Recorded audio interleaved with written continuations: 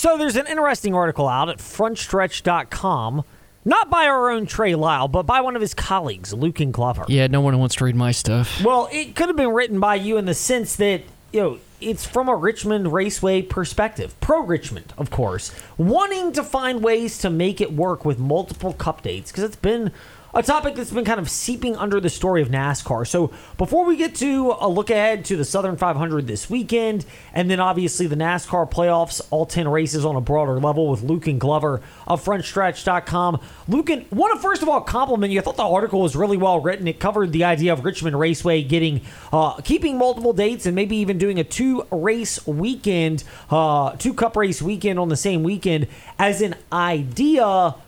That said, how reasonable is it to think this could actually come to fruition? Well, first of all, thanks for having me on here. I appreciate it. I love the show, and I don't think I could have done as well as Trey would have done on the article, but I'll take the credit. So, no, I think when you look at the possibilities for a 24 schedule and what the sanctioning body is thinking of, and the ideas that they've thrown out there is a realistic possibility that it does happen. Doubleheaders have been floated around ever since we were really in the COVID era. We saw it with Pocono there for a couple of years, but mostly it mainly kind of went away. Obviously, TV ratings, there was some mixed results there, and then just the idea of putting a doubleheader together. But overall, I think there's a really good shot of it happening. You look at that next year with the 2024 Summer Olympics. Obviously, NASCAR has taken advantage of that with breaks. We only have one break in the season right now, and obviously teams are begging to have more time to spend, doing just living their lives outside of the racetrack.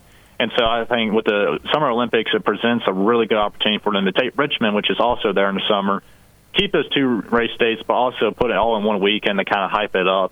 And why not? When it's only a few hours away from most of the teams' homes of Charlotte, North Carolina, then there is a really good opportunity that lays for them to use potentially to have a doubleheader there.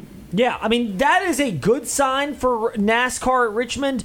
The flip side to that would be, and Luken Golver of frontstretch.com is with us in the fast lane, midweek races didn't do well during the COVID pandemic of 2020, and that would, you'd think, would have been a time when people were clamoring for anything to consume and watch, and yet they still struggle with midweek races, meaning you would have to do a Saturday-Sunday type race setup. Does that wear out, though, the idea of doing that, especially when oftentimes you get similar teams that can perform well, or is the novelty different because you've got teams that make adjustments from a Saturday race to a Sunday race? Yeah, and that's a great point. I think when NASCAR is looking at that, obviously you don't want to have a copycat situation of what happened from that Saturday to Sunday show. We saw that kind of at Pocono, especially there in 2020 between Kevin Harvick and Denny Hamlin. We saw when Michigan had the doubleheader, Kevin Harvick dominated both those. But Richmond's a different animal with track position, the tire wear, the strategy that we've seen the last couple of times we've went there. I think that those all are contributing factors to potentially making it more intriguing of an option, especially at a short track. And there's a potential that they don't do it on a Saturday, Sunday. Instead, they do it maybe a Thursday and a Sunday or a Friday and a Sunday. A few different options that they have in their stack of cards there. But when you look at the teams throughout the garage and you look at just the parity that the next-gen car has brought, then there definitely is a slight chance or even a large chance that we see a turnaround from the first race to the second race. Obviously, there have been some teams such as Joe Gibbs Race and then most recently RFK Racing who have kind of gotten Richmond's number. But I think what potentially lies is something I put in the article is you look at kind of the daytime. Obviously, what time of day the races are held affects the track conditions, how much grip is out there, the different lane options. And so potentially you could run a night race and then shift it over to a day race or vice versa. And that throws the teams for a loop. They have to adjust their notes. They have to make those adjustments to keep up with the track over that week. So if you have different start times, then that absolutely opens a hole for other teams to take advantage of potentially having that turnover and improving from one day to the next. Luken Golver with us here in the Fast Lane, pivoting away from the NASCAR ideas with what happens with Richmond Raceway, because nothing's official and the schedule is yet to be announced later this year, obviously, going through this process, than in prior years. NASCAR going to the Southern 500 to kick off the playoffs at Darlington this coming weekend. Trey and I had this discussion before you hopped in, that realistically, Martin Truex Jr. has been very consistent this year. William Byron, by and large, has been consistent. Maybe you can make a case for Chris Buescher, who's kind of peaked at the right time, but largely been up there with Roush Fenway Keselowski Racing. Is this overall as wide open a playoffs as you've seen, just because there have not been a lot of consistent teams and there are a lot of boom or bust options? It's funny that you say that, because you look back at 2022, and that just took everybody by surprise, it seems like. Obviously, we had the new car, but it just came out of nowhere. 19 different winners. We saw a lot of parity, not only in the regular season, but throughout the playoffs. I mean, we saw 2 former champions eliminated in round 16 last year. And so it's like, well, how can it get crazier than that? But wait, there's more. You come to 2023, and as you said, it does feel like it is wide open. I think if you look at the points, yeah, we have some favorites. You mentioned there, Truex, Byron, Buescher, all kind of near the top there. But overall, I mean, I think it's 5th place down to 16th is only separated by about 17 points. And you look at the points available through stages and then obviously a position, and that can close up really in a really short period of time, even within the race.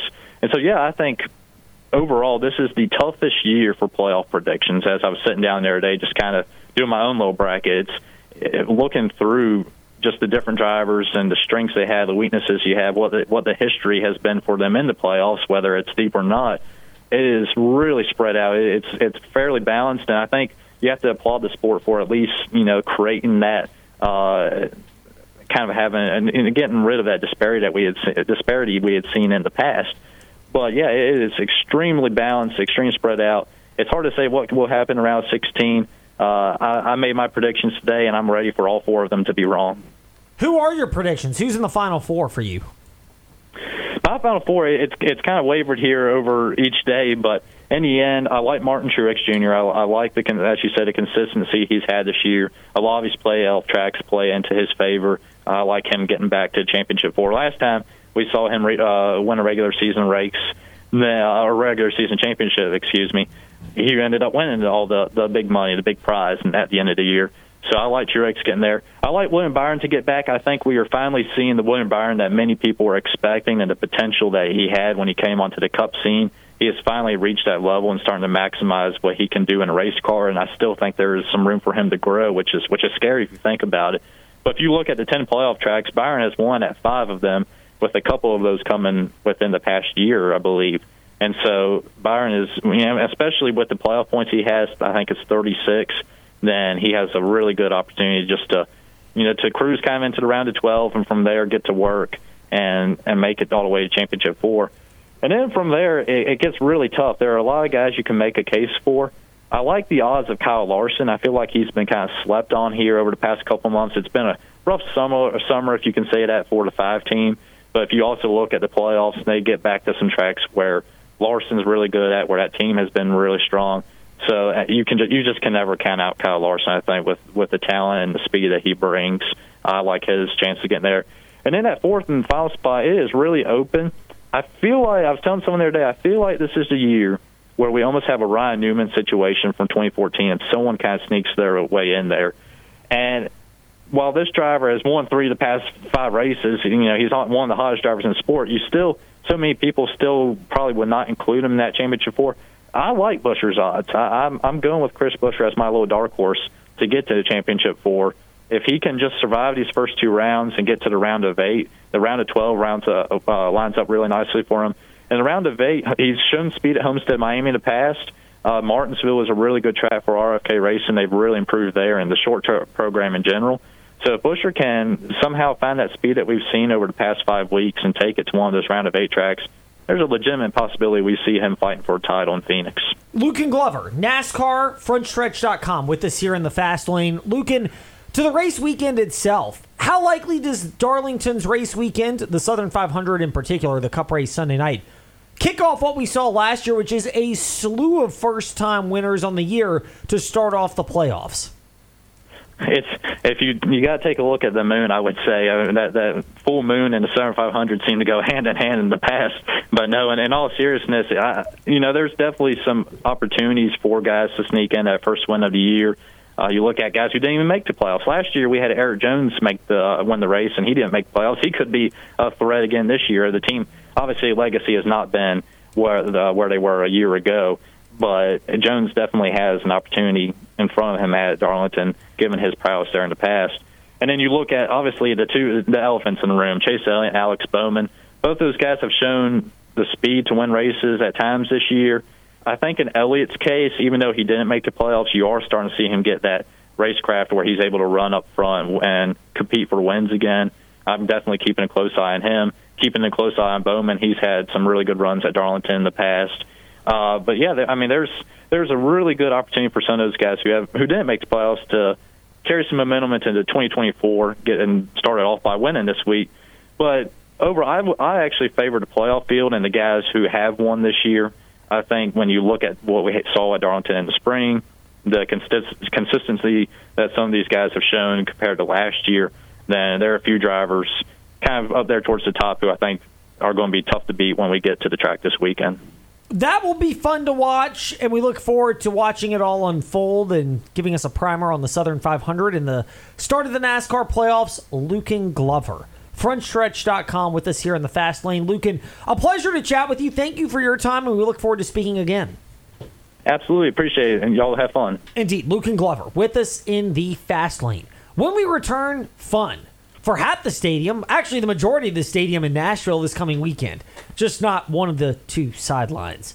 That is something we'll address next with Eric Ainge, former Tennessee Volunteers quarterback and now host of the Eric Ainge Show on WNML in Knoxville, Tennessee. He is set to step into the Fast Lane on the CBS Sports Radio Lynchburg app.